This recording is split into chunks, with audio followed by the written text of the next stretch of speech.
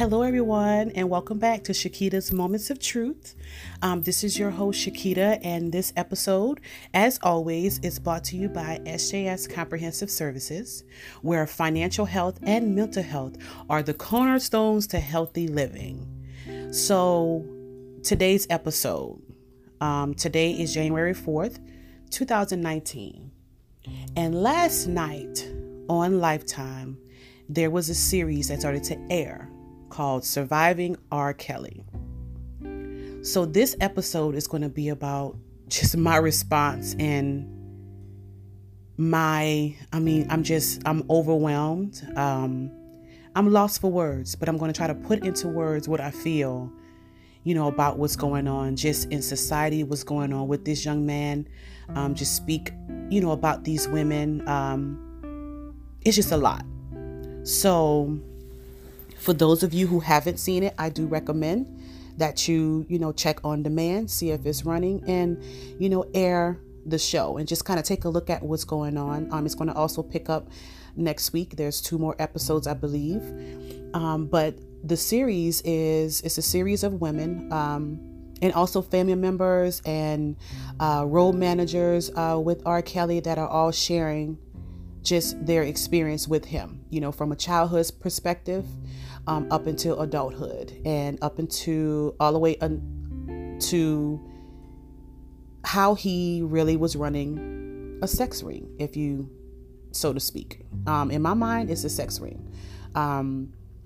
But I'm not going to necessarily go into the information that was shared on the documentary because I would love for you to see it.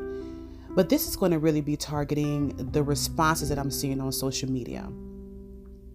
Now, this morning when I woke up, I started going through my timeline and I noticed specifically from males and specifically from Black males, I noticed some comments referencing, why are people so upset with R. Kelly now?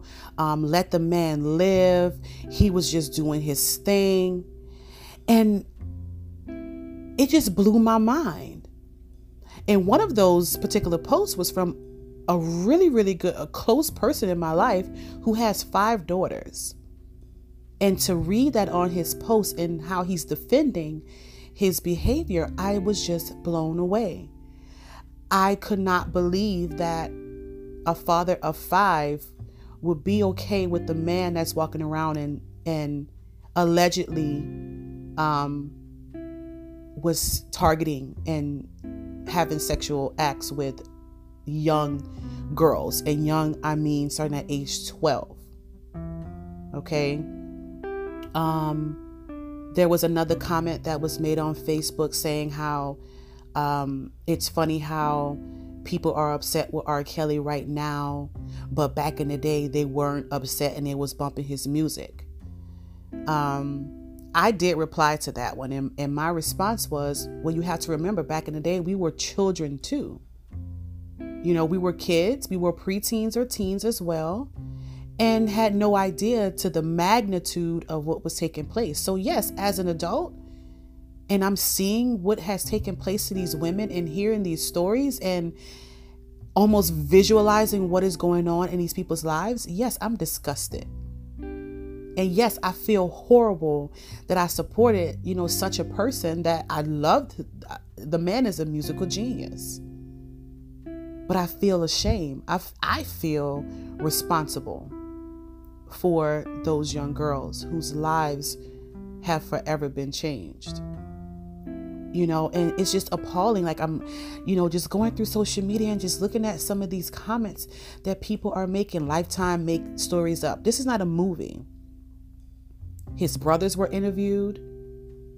One brother made a comment saying men have their preference in women. He like older women. So what's wrong with him?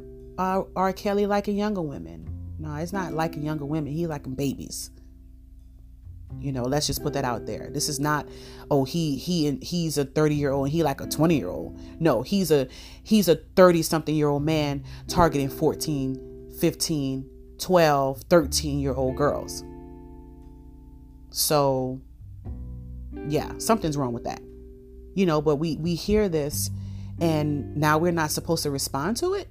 now we're not supposed to feel like, oh my God, like who could do such a thing? What type of monster is this man? What type of establishment he was running, in his organization? Yeah, we have a right to feel that way.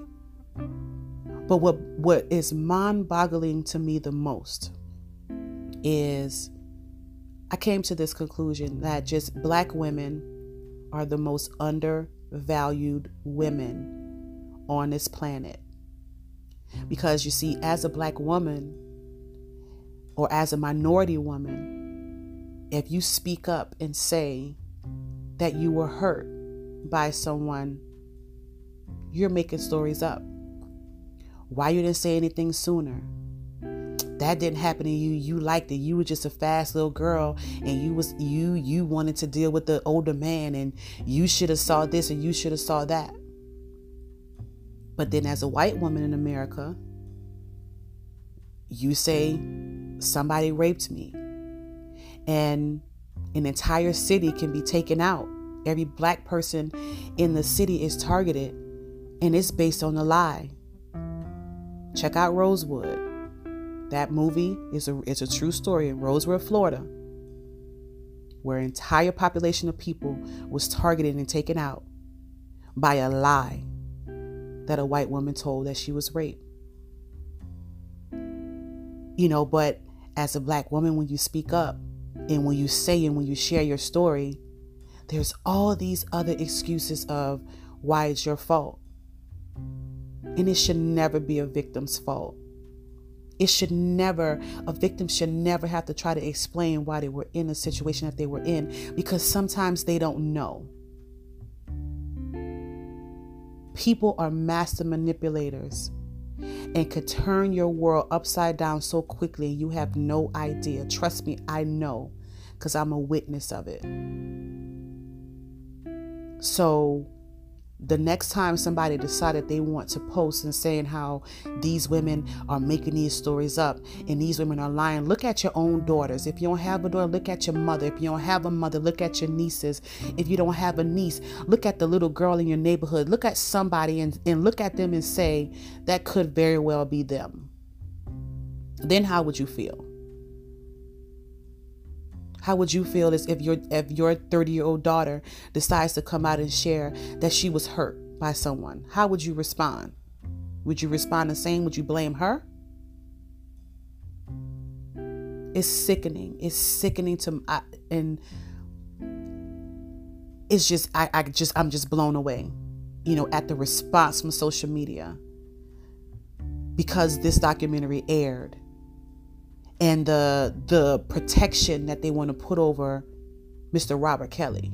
And the let's turn a blind eye and let this man live, when these other women couldn't live their lives how they wanted to because they were taunted by this trauma that took place in their life. Now, on the documentary, it shared that R. Kelly was also traumatized. And I knew that off the bat when once this started, I'm like, oh yeah, when did his trauma start? And he suffered for years. But you know what his response was? To do the same thing to other people. And to take control of their lives and to take control of their destiny. That's what he chose to do. But that don't make that shit okay. And excuse my language, but this topic has really just it pushed me over the edge, and I'm using my platform to share my thoughts. If you don't like it, you can exit right now. But you have this man who just earlier in the middle of last year talking about how he's unstoppable and how they'll never be able to take him. And gloating about the fact that he got off after being on videotape engaging in sexual acts with a 14-year-old child, urinating in her mouth of the mouth of a 14-year-old child. But they couldn't show that was him. The footage wasn't clear enough. But everybody knew it was him. He knew it was him. But they had to prove it. And you mean to tell me that people shouldn't be speaking out about a person like this? How dare you? How dare you? How dare you condemn the people who are stepping up and who are speaking about this madness and who are voicing their opinion? How dare you judge them?